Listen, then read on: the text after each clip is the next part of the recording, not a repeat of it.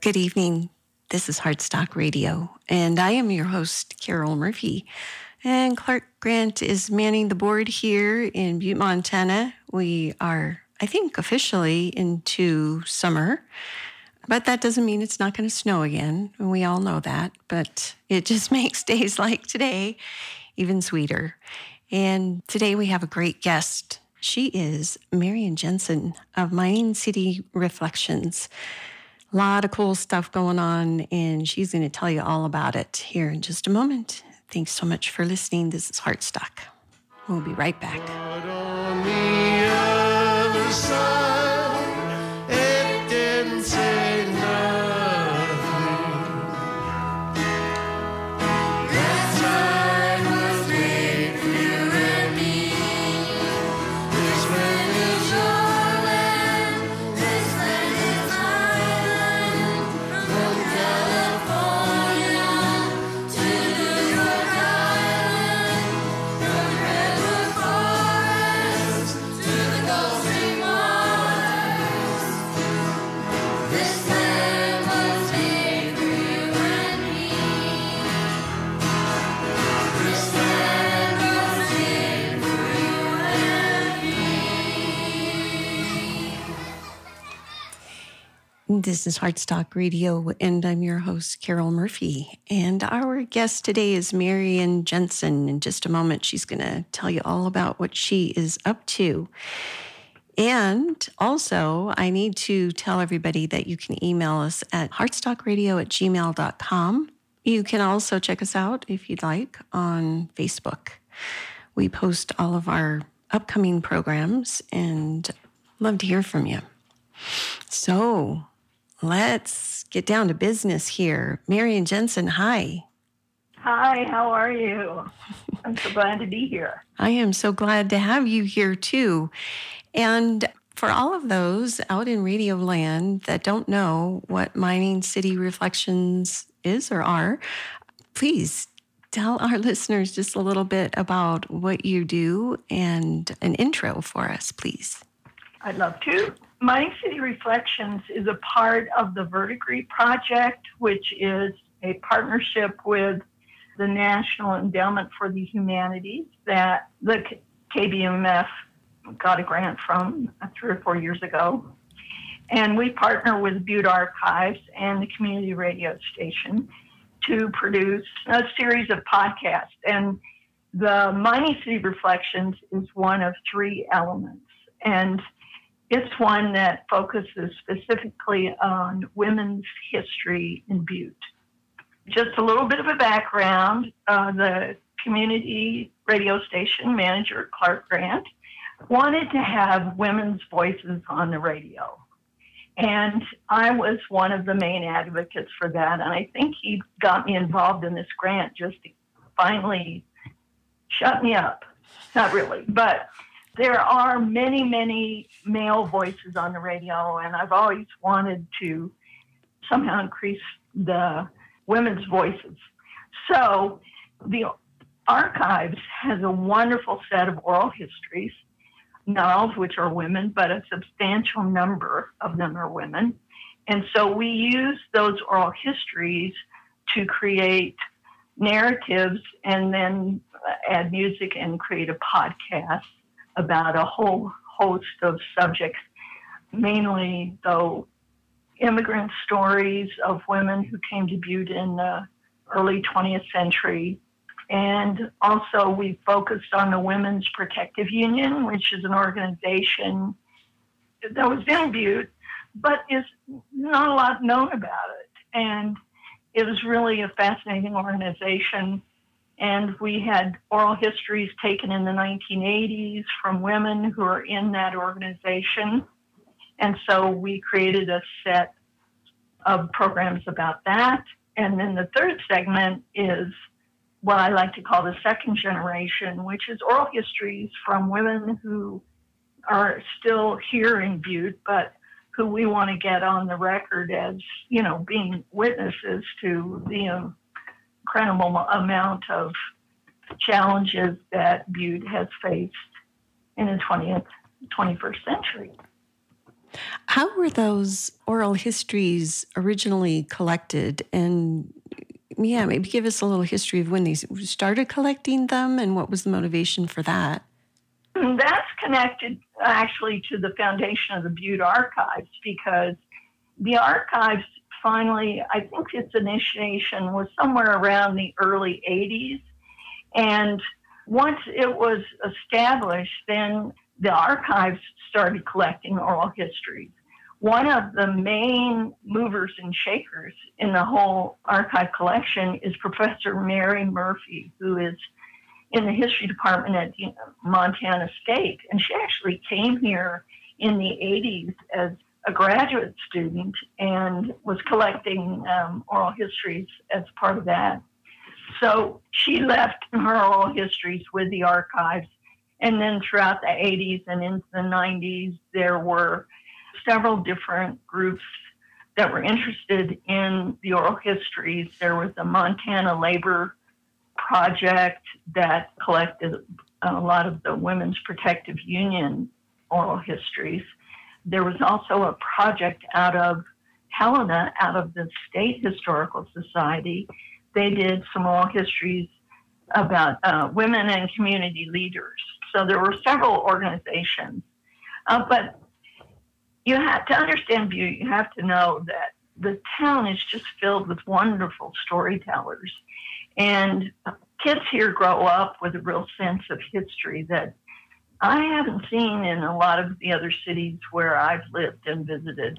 And so we have some oral histories that were projects by young people interviewing their grandparents and their parents, which are also valuable. So I'm really curious. This is near and dear to your heart, I know. And maybe you can tell us a little bit about why it is so important to you. Well, when I came to Butte in 1999, coming from back east, I was in the midst of beginning to write a mystery series. And I had this mystery series that was set back east somewhere. And then I moved to Butte. Our family came here. My daughter went to school at Montana Tech, where my husband teaches. And I only had to be in Butte about 20 minutes before I realized that the setting here for a mystery series was phenomenal. So, of course, being a newcomer, I was very sensitive to needing to learn a great deal about the city before I could really tell its story. And one of the first places I went, like many writers in this country and internationally, was to the Butte Archives. And when you see the wealth of information they have there are not that many city archives. I think maybe 5 or 6 in the whole country. Most archives are state archives. So to have a city archive in and of itself was a pretty amazing thing. They collect all kinds of personal records of organizations, of people's families, of churches, and all kinds of clubs. I mean, they really do a wonderful job, and they curate all of that information to make it available to people who want to come and look up their families or research about all manner of things.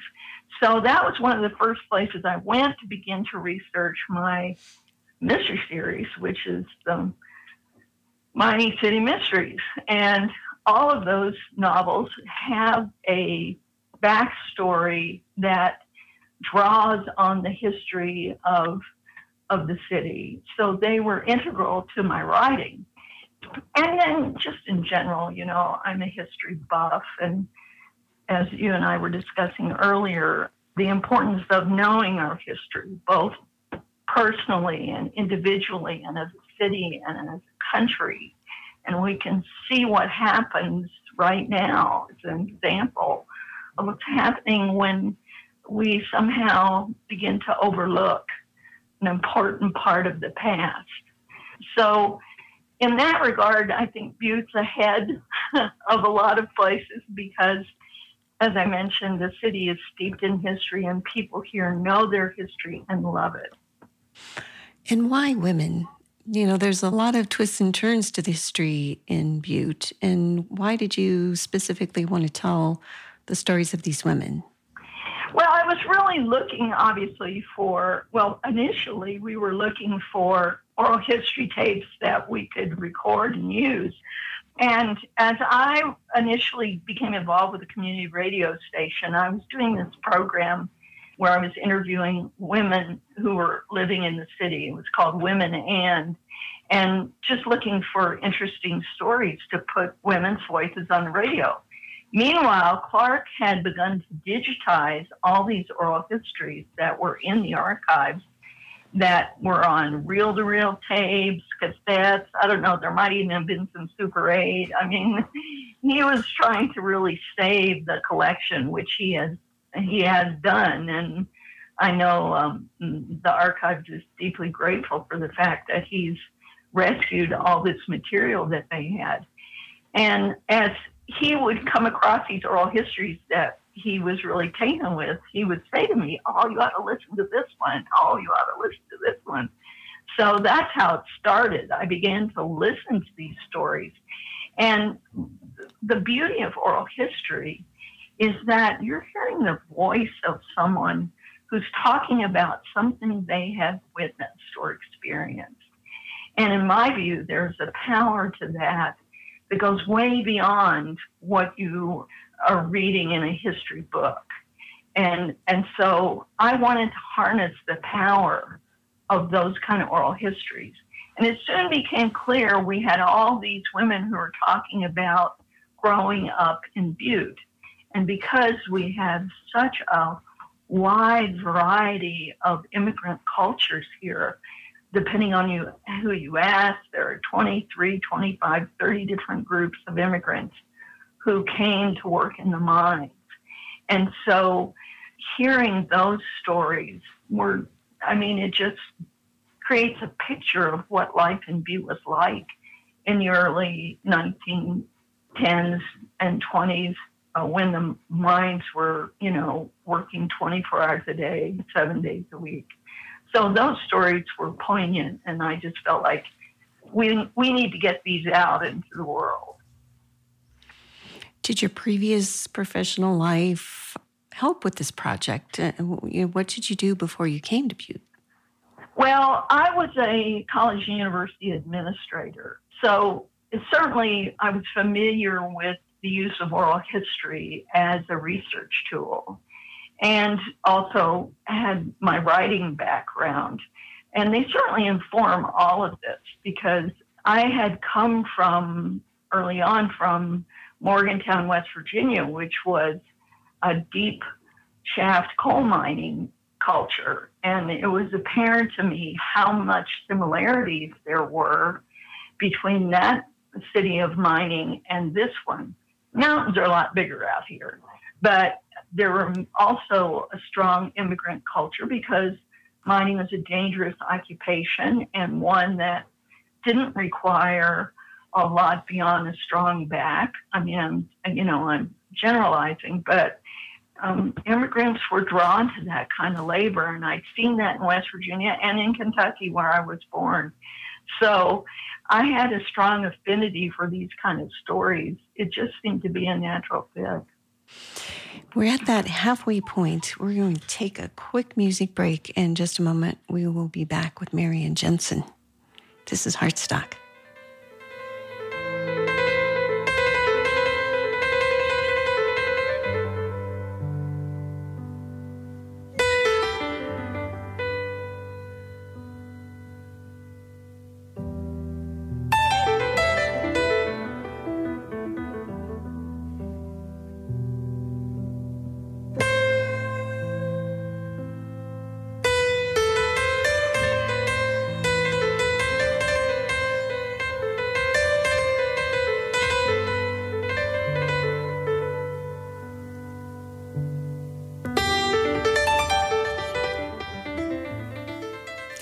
This is Heartstock Radio. I'm your host, Carol Murphy, and our guest today is Marian Jensen.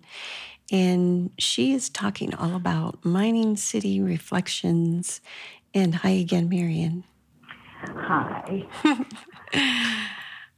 So this is part of a larger project, the Verdigris project. Can you kind of tell us a little bit about maybe the overreaching mission of the Verdigris project and how Mining City Reflections fits into that? Sure.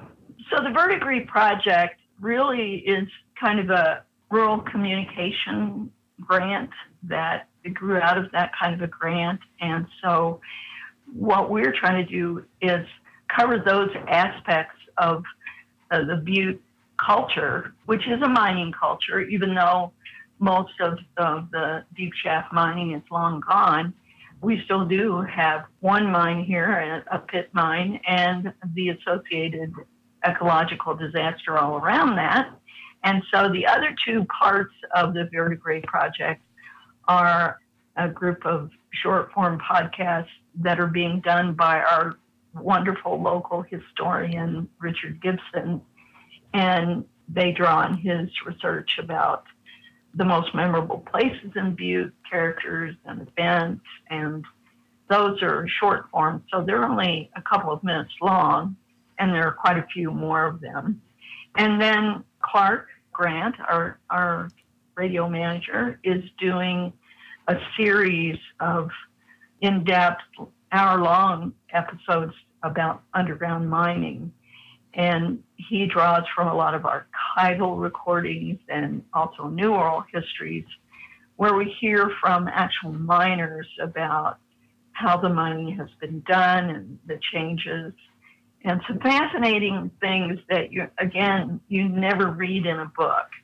And I've only heard snippets of those. But so those two, along with the one that the Mining City Reflections, which, as I said earlier, focus more on women and what they were doing during that period. I mean, mining obviously is a very masculine occupation, and during the period of active mining in Butte, there certainly were no women in the mines, but women were here, and many of the miners were single.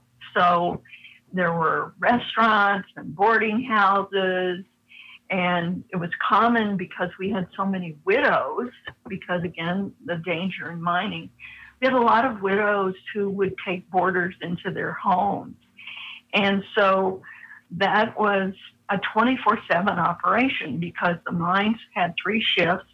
And as soon as you got one group out the door with breakfast and a lunch pail, the next bunch was coming home and wanting dinner and needing all the domestic tasks being done for them. And they had no wives. They were, again, mostly boarders. We had some huge boarding houses up on the hill. And we were able to use some of the oral histories of women who worked in those boarding houses where they would serve 200 meals a shift and would wash the clothes and make the lunch buckets that were so famous for the miners.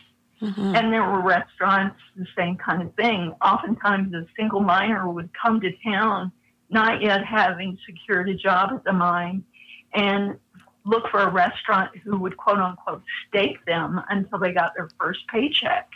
And that restaurant would give out a chit, if you will. So that miner could come and eat 3 meals a day at that restaurant for a couple of weeks. And then when he got paid, he came and almost literally gave his paycheck to the people who ran the restaurant.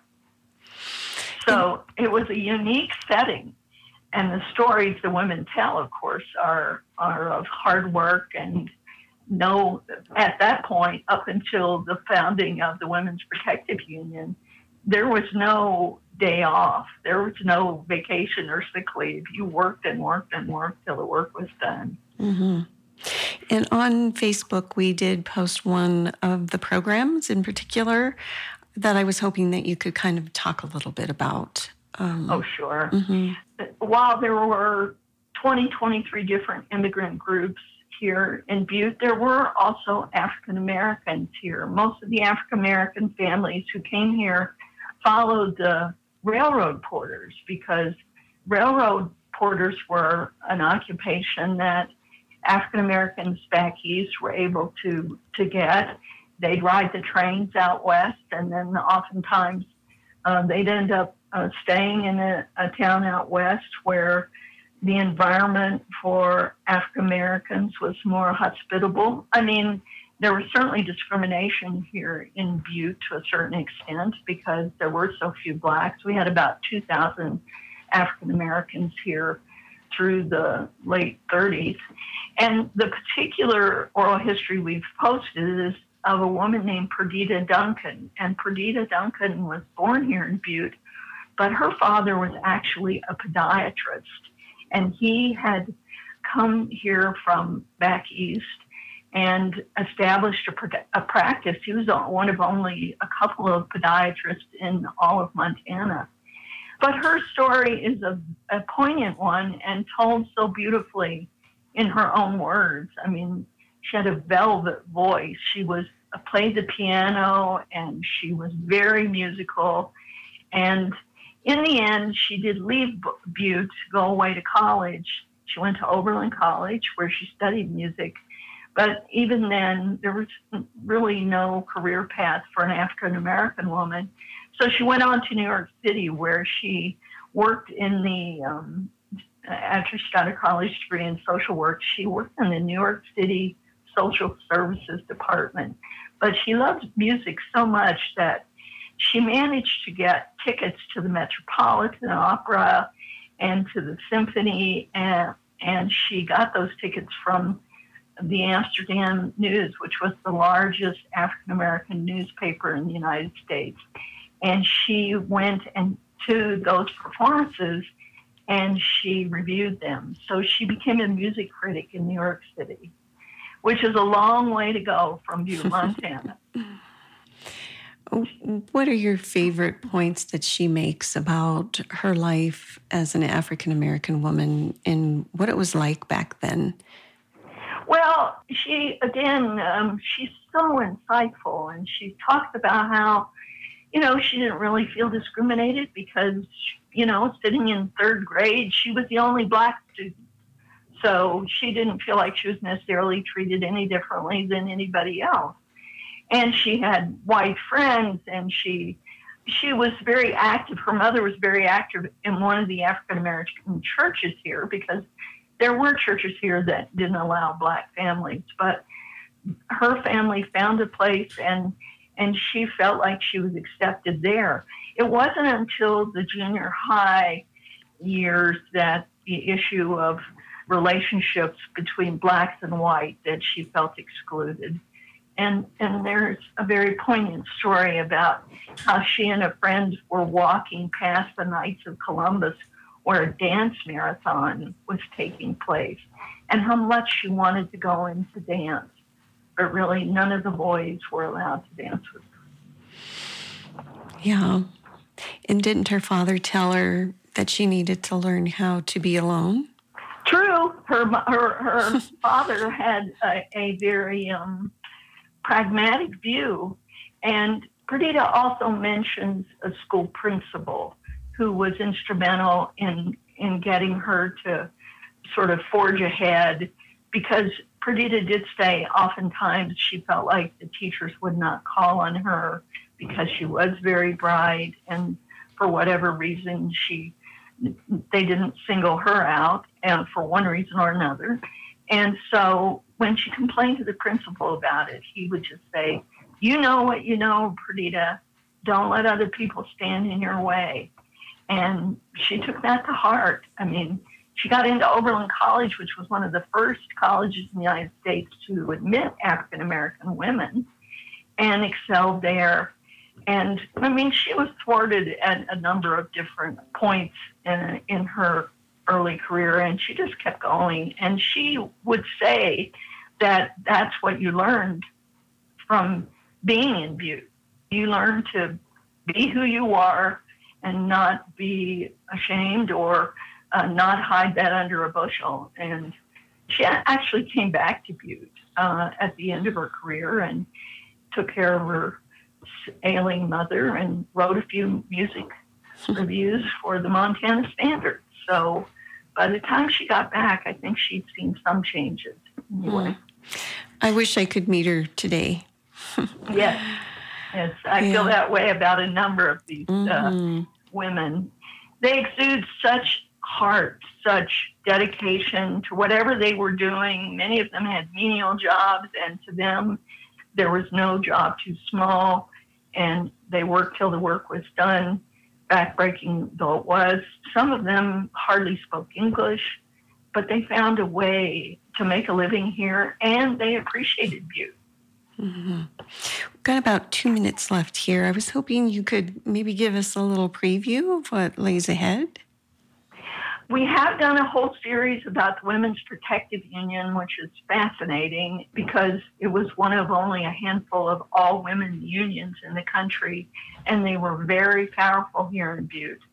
We also are now doing a group of oral histories of second-generation, third-generation Butte women, and you can hear from their stories how much they have learned from their heritage, which they all know very well. So how might our listeners find you or find Verdigris Project? The Verdigris Project has a website. It's verdigrisproject.org, and it's eventually will have links to all of the podcasts that I'll be doing, and that's probably the best place. Mm-hmm. Thank you so much, Marian Jensen. Oh, it was a total pleasure. This is Heartstock, and as usual, we will see you next week. Peace. And on the sign it said, no trespass. Heartstock Radio is a production of KBMF 102.5 Butte America Radio. Hear our live programs every Friday at 5 p.m. Mountain Standard Time via livestream at butteamericaradio.org. That sign was made for you and me.